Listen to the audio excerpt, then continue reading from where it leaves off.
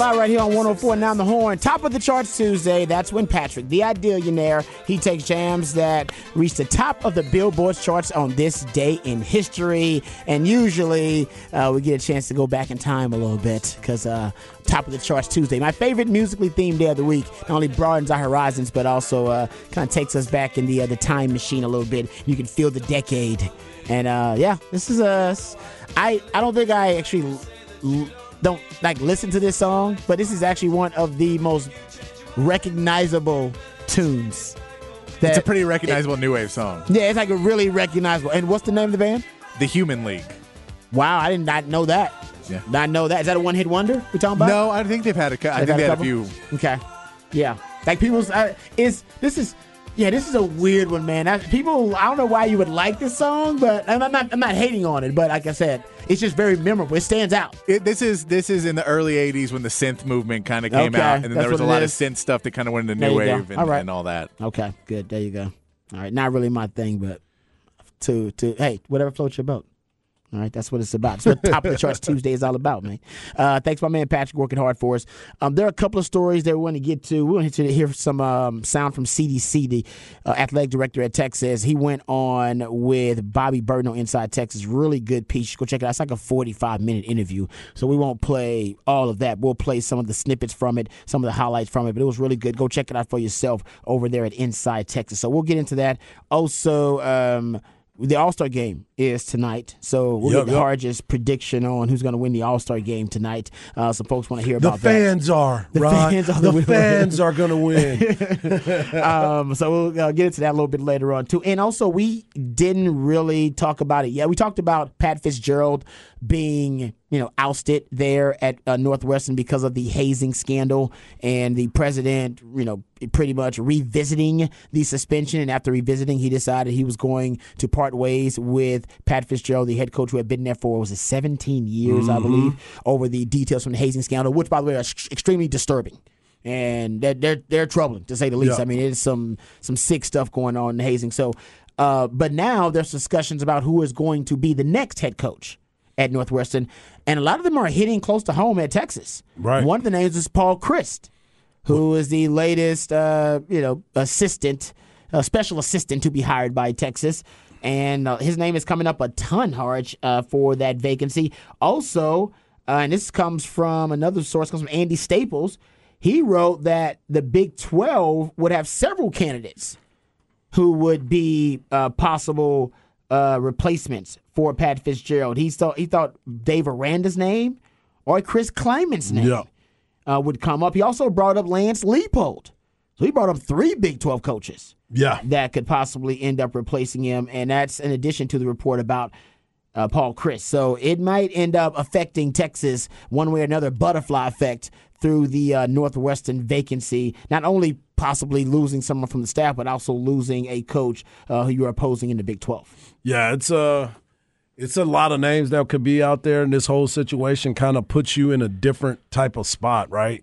So this is something that's unexpected, and it's coming close to the season being ready to start. So how are you going to implement a new coaching staff all the way around? And here's the other part. If you're going to keep somebody and put an interim in there, which they might aren't they part of the problem too? Ding, ding, ding, ding, ding. Right. So you're trying to figure out how you're going to maneuver, especially into this season. And I heard Jeff Howe talk about this earlier, and this is something that you and I talked about, me and Patrick, yesterday. They've been terrible. They've been bad. They have been very, very bad here in a very short period of time.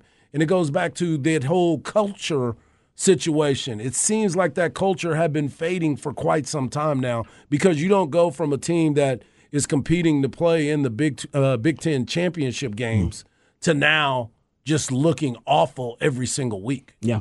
And obviously the culture there has become toxic, or at least has been toxic for a while, but now you have whistleblowers who are coming out about the toxicity there. One texter said the reason people like that song, Patrick. Cocaine is the real reason people like that song. Cocaine was a hell of a drug and fueled a lot of weird things. Cocaine's the reason people like a lot of things. Yeah, that's why the 80s are full of these weird movie plots, like Weird Science and the Mannequin. Yeah, Mannequin. That one right there, just like, huh? I guarantee you, the reason why you like most of your songs is probably drug related too, or why your songs are favorite.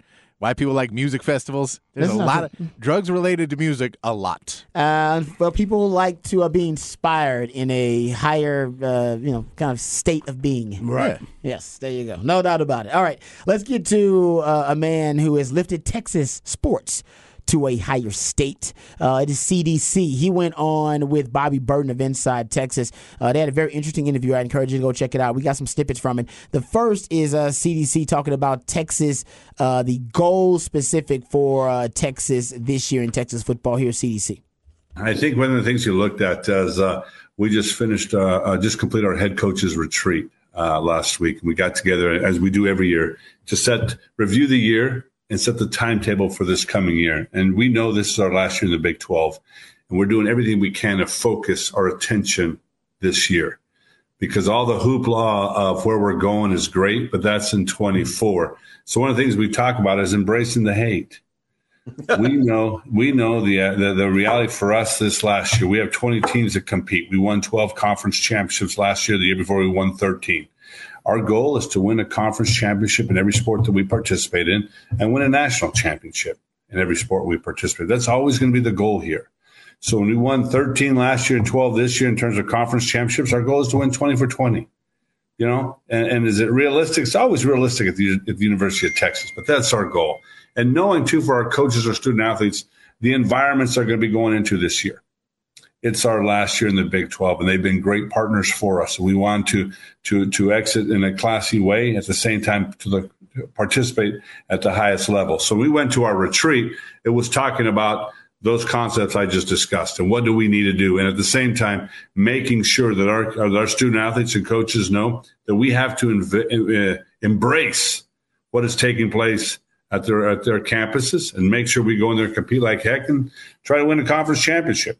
Yes. There you go. CDC talking about the goals overall for the athletic programs at Texas.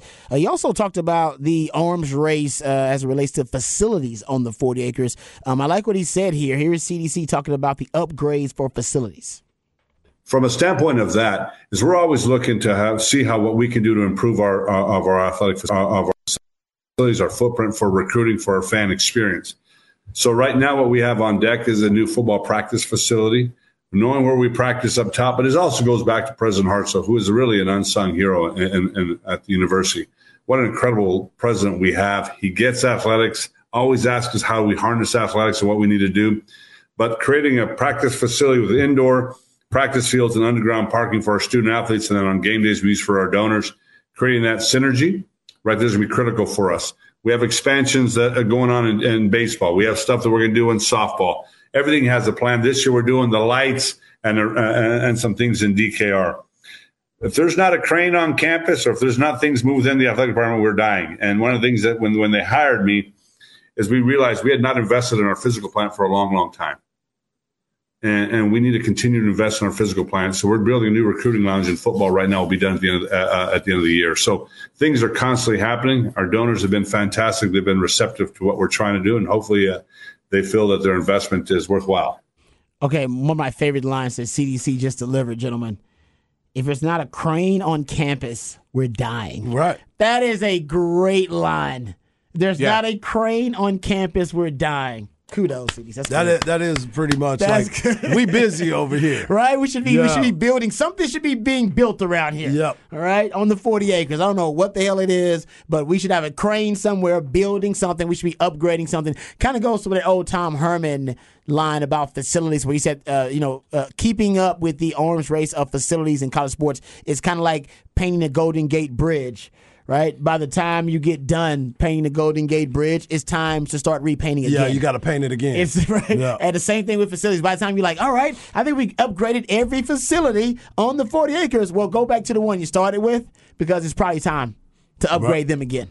So I love that. If it's not a crane on campus, we're dying. We're dying. Damn good there. Man. He was also And he said it so easy, too. He did. He knew he was going to say that. Yeah, that was a good line. Yeah. You know, when you deliver a great line, you got to deliver it in a way. That's one that may be in the donor speech. Yes, that's what I'm saying. Yep. Exactly. He delivered like he's delivered it before. Yes. You got to have a crane on campus, gentlemen. No doubt. That's good. That's good there. I like that. Okay, so also he was asked about NIL. Speaking of arms races, facilities is one way to win the arms race, but NIL right now is the key arms race in college sports, the new law of the land. Here's CDC talking about Texas sports and NIL. You know the things about it, and I think I've had many discussions with you, Bobby, along the way. I'm not a big fan of NIL in this regard. They're trying to right now do away with $1 trillion in student loan debt. When I graduated college, I owed $58,000. College is a privilege, not a right. It's a privilege to go. You earn that right. And I knew what I was getting into when I took out those student loans to help supplement my track scholarship. And you know what? I paid them off. It took me 17 years. But I knew what I was getting into. For asking for forgiveness on student loans, I just don't quite get that when we know what we're doing. You know, K through 12 is a right. College is a privilege. And we give more scholarships away for free than any other entity in the country outside the GI Bill. And they're trying to do away with that and talk about name, image, and likeness and say, hey, here comes the money, when forever we've been asking donors and fans to support scholarships for young people to get an education to change their life. But once they passed the rule of NIL, I said, guys, we got to get in that game. It is critical for the University of Texas that we are in the NIL space, not only for competition, but for giving our students the opportunity to come to Texas, get a degree from Texas, yet change their life by the connections they make. So when companies and individuals are investing in Bijan has a chance now to come in, transform name, image, likeness on campus, and yet tell the next person, when you come to Texas, what starts your change the world really happens. So if we want to win, we want to be as competitive as we ever need to be on all platforms, NIL is critically important to us. And I get it. And we're now changing our landscape within the athletic department to help fundraise for NIL. But at some point in time, we're going to have some intervention of what looks place, because everything that's happened across the part, now they have agents. We're going down a slope that just is foreign to me from how I understood college athletics to be. But if it's going to be under the current rules that we're in today, it's a must if we want to win. Yeah, so he's basically saying I don't really like the NIL, the current framework of the NIL structure, but I know that in order for Texas to be successful, they have to be one of the leaders in this area. And what did you say? Some of the people from the Texas One Fund, they want to be the NIL leaders. Yeah, they do. They want to be the capital of the basic NIL capital of college sports. Yeah, is what Texas wants to be. And by the way, right now they are. Shannon Terry, who works over in On3, one of the founders of On3, said no collectives are more aggressive during this recruiting cycle than Texas Longhorns. This is 100% the right move. So he's talking about Open Door, says Texas has the most NIL compensation of any college sports program in the country, and they study it. They're probably one of the leading authorities on the NIL transactions all across the country and all the different collectives across the country. So they say Texas is leading the way, but it's a race, and the race is far from over. So yeah, Texas can be overtaken or fall behind at any time, and they got to make sure that does not happen. Okay, the last cut here we're going to play in this segment, then we'll get to Rod's Round of the Day. We can play some more of these cuts a little bit later on. But this is about the Rodney Terry hire, and I'm glad that Bobby brought this up. He wanted CDC to go in detail about the Rodney Terry hire, literally how he came to that conclusion, what was the thought process, and when the breakdown. Here is CDC talking about the Rodney Terry hire and what went into it. Well, and I think you look at Rodney, when Rodney left here at Fresno State, he actually, his resume at Fresno State did a really, really good job in a program that was really fractured. So we knew he had the pedigree to do that, took that team to a tournament, went to UTEP, and then chose to come back to the University and did a nice job at UTEP.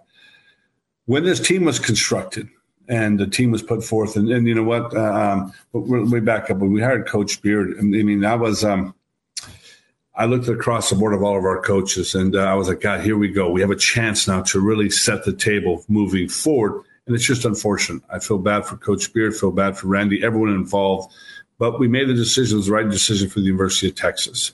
And at that point in time, I remember meeting with our team and watching our team they were grown men in the room. A lot of those kids were 23, 24 years old. The COVID kids, portal kids had come through, so they understood. And they stood up man to man and said, we got you. And watching Rodney under the most adverse situations possible, I handed him the whistle and I said, Rodney, go earn this job. Nothing will be given to you. Go earn it.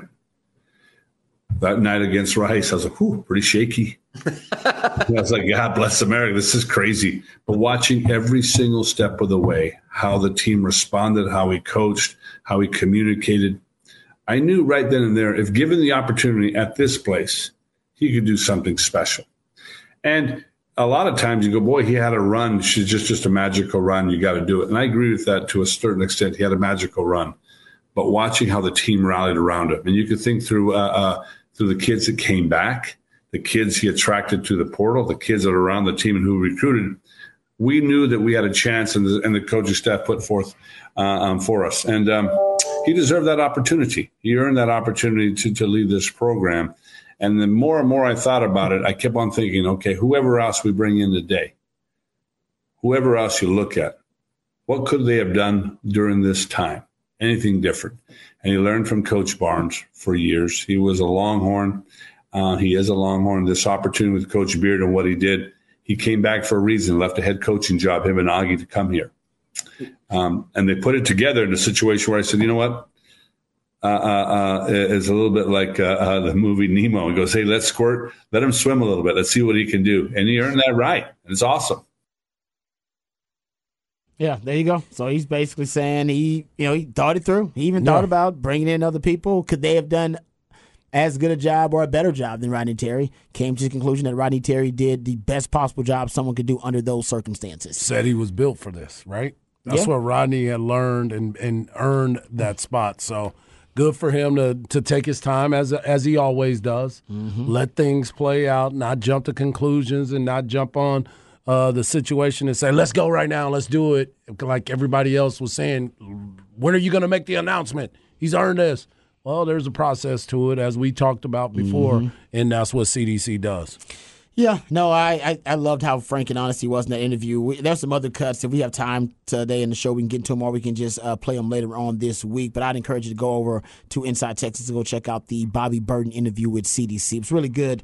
And he, like I said, it's about 45 minutes. He gets into a lot of different stuff. And CDC, he likes to elaborate. Yeah, he lets you know. He can be, what's the term, loquacious? Is that what it is? Like, he can go on for a little while, and he goes on into a lot of detail about stuff. So I thought it was really good. I listened to the whole thing earlier today. All right, Raj Rant of the Day.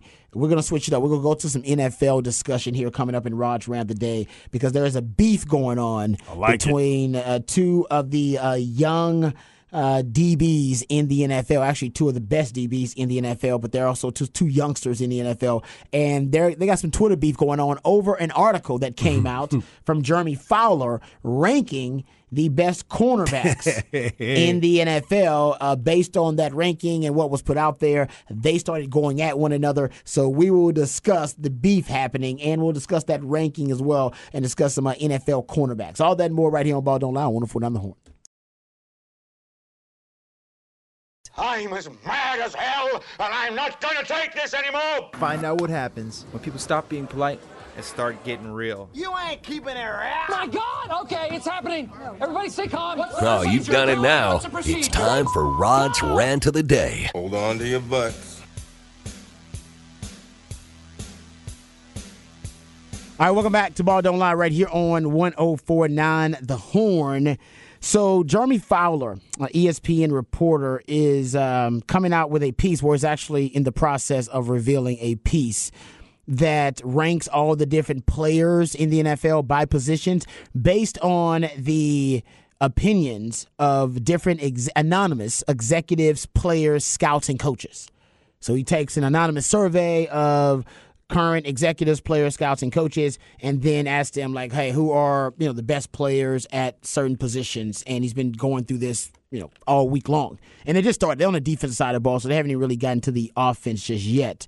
So they're on cornerbacks today, and already kind of started up a bit of an ish storm, if you will, because apparently Asante Samuel and Sauce Gardner, they got into it over this ranking.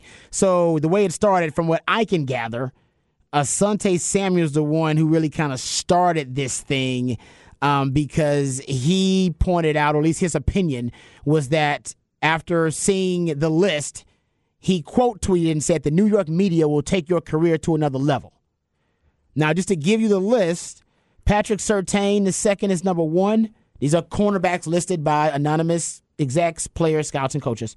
Patrick Surtain II is number 1. Sauce Gardner, number 2. Jalen Ramsey, number 3. Jair Alexander for the Packers, number 4.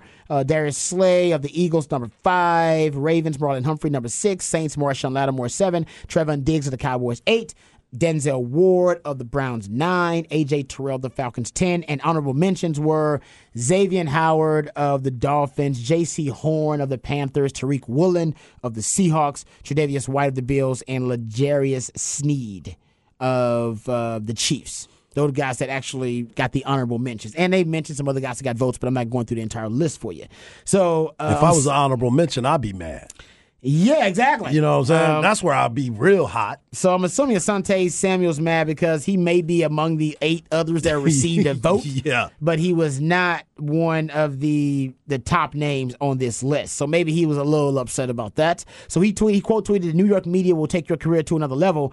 And I guess, on the list, if you're in New York, you got to be thinking to yourself, whoa. Because he could really start, criticizing anybody on the list. But there's only one guy on this list who plays ball in New York. Right. And that's Sauce. So everybody else, it couldn't be just the New York media that's out there voting for him. He said the New York, and then he went and said it's the New York media. What did Revis do so special? I'll wait. ... I know. Don't give me. That's a whole nother segment right there. Like, you disrespected Darrelle Revis? I'm like, what? A Hall of Famer? Why is he catching strays already? What are you talking about? Dude's a Hall of Famer. Anyway, it's documented. One great cornerbacks did in the stats. I think he kind of mistyped that or whatever. Yeah. And then Sauce Gardner gets in on it. Sauce Gardner says the tweet. He said basically the tweet literally says those were the cornerbacks rankings by players, execs, scouts, and coaches. ... I'm trying to figure out why you keep bringing up New York media. Said that to Asante Samuel. Like quote tweeting. Yeah. And then they go back a little bit. He says, just like the Pro Bowl votes, this is Asante Samuel, just like the Pro Bowl votes used to be, yes, you have the best media behind you. I challenge you to turn some of those pass breakups to interceptions this year. You will hear from me. Is what Asante Samuel said. Okay. I get. And then Sauce Gardner says, and I challenge myself to do the same thing along with my coaches. I don't need you challenging me to do nothing after all this subtweeting you've been doing when you could have just hit me privately like all the other OGs do. Safety, bro. And he also went on to say, damn, you've been on my ish hella lately. You got to relax. Me personally, I never been the hating type. So. Yeah, I mean, this is interesting, too, because I went and looked at the list, and these are some of the things that you and I have talked about. When you start looking at some of the other guys that got votes that aren't on the honorable mention, Stephon Gilmore, James Bradbury, I think is a good cornerback. J.C. Jackson, I think is a good cornerback. Yeah. Travarius Ward, I think he's a good cornerback. Tre'Davious? Yeah. Travarius from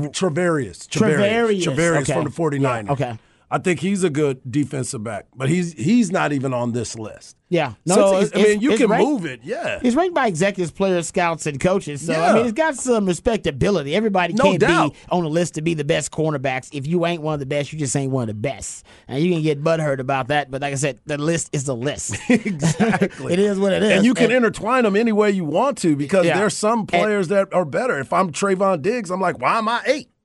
You know what I'm saying? You could argue maybe could be a little higher, but I think right now Patrick Surtain II and Sauce Gardner. I think Sauce Gardner's on a different level. You're talking about the first rookie to be first team All-Pro as a cornerback since Ronnie Lott did it in 1981.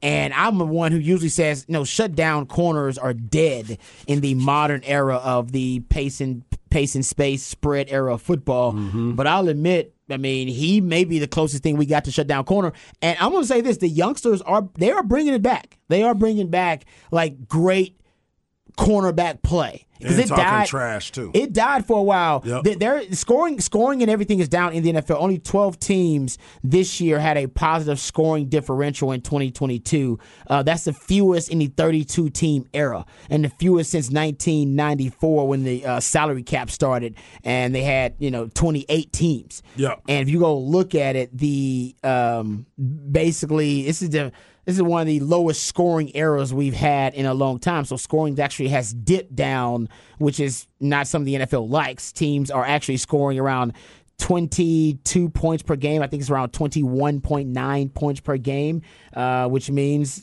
scoring is actually starting to dip a little bit. And the NFL doesn't like that. And I think one of the reasons it's dipping is a lot of different factors that play a role in that. I think the cornerback play, specifically the cornerback play and safety play too. I would just say defensive backs overall. I think it actually is getting better.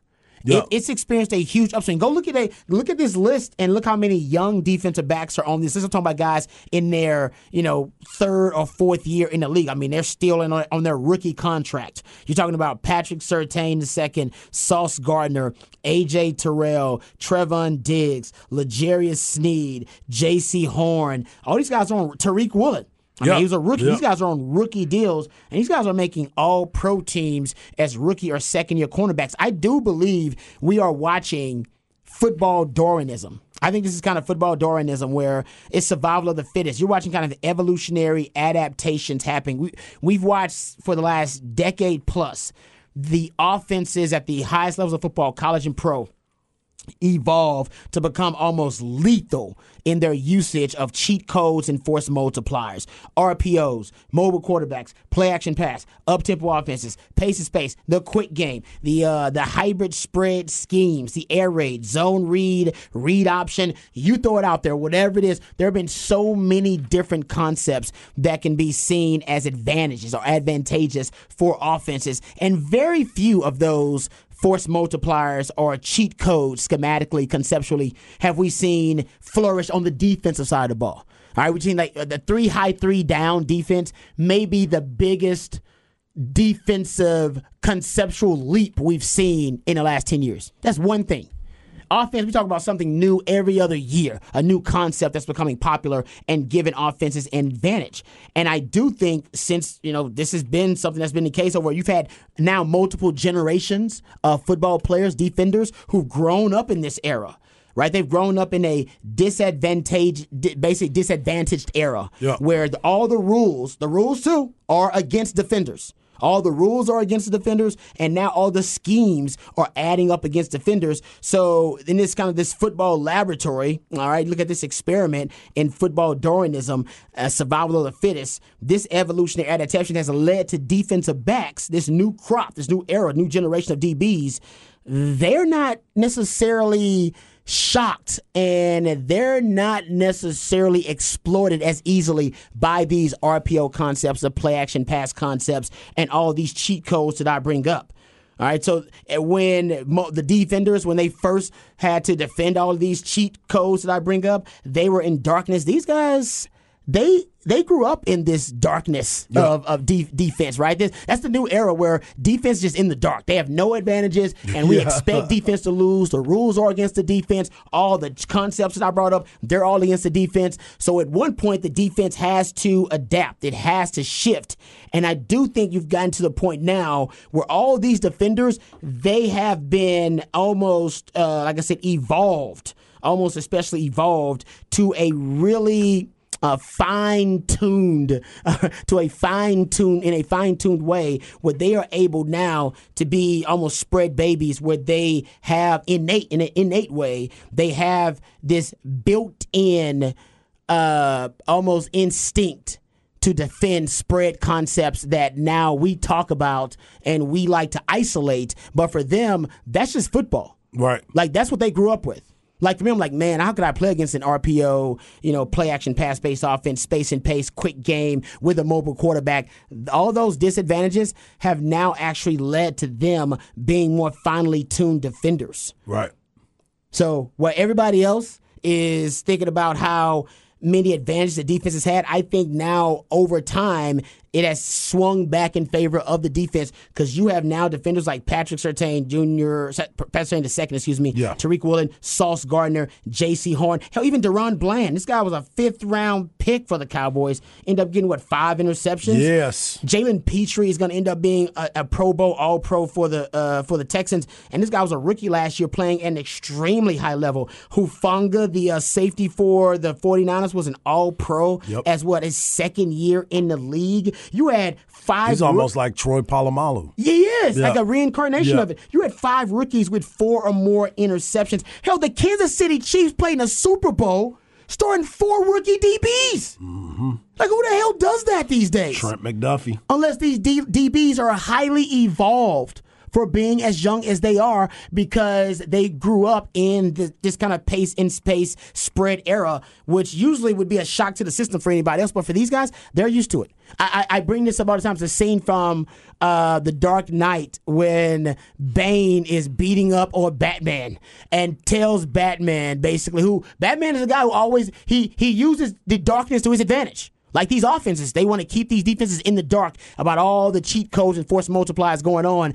And usually darkness is their friend. It's their ally. Not with this generation. And not with Bane either.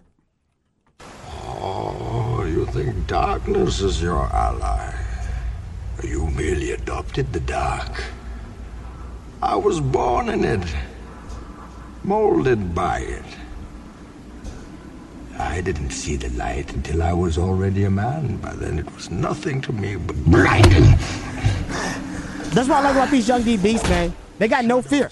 Like, I grew up in a day and age where fear, essentially, I was programmed by it as a defensive back. These young defensive backs are not programmed with fear.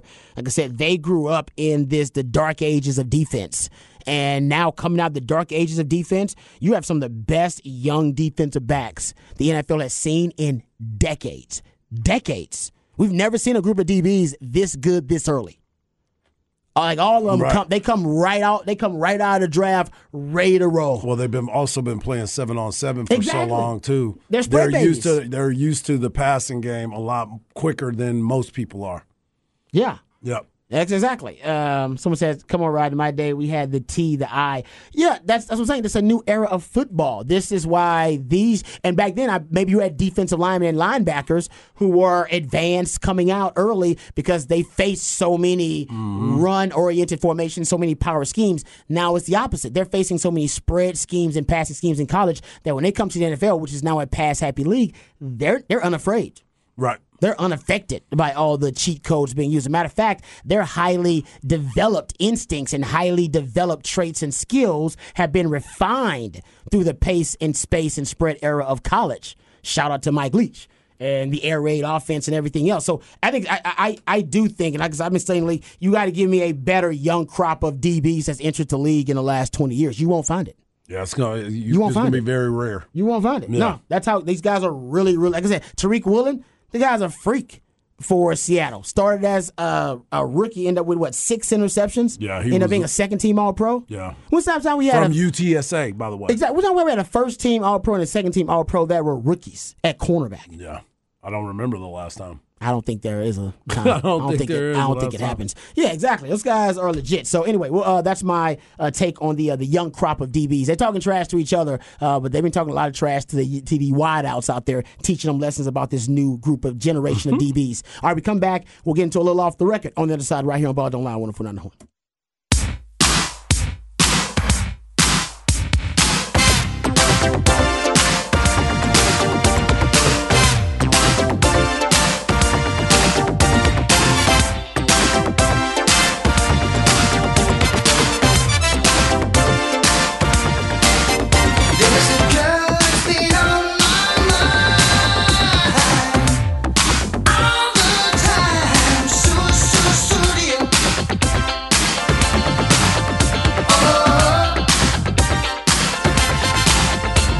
Welcome back to Ball Don't Lie right here on 104.9 The Horn. It is a Top of the Charts Tuesday. That's when the Idillionaire Patrick Davis takes jams that reach the top of the Billboard charts on this day in history.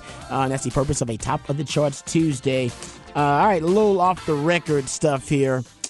So apparently Larsa Pippen She's commenting on MJ's comments about her relationship with Michael Jordan's son, Marcus Jordan. Marcus Down.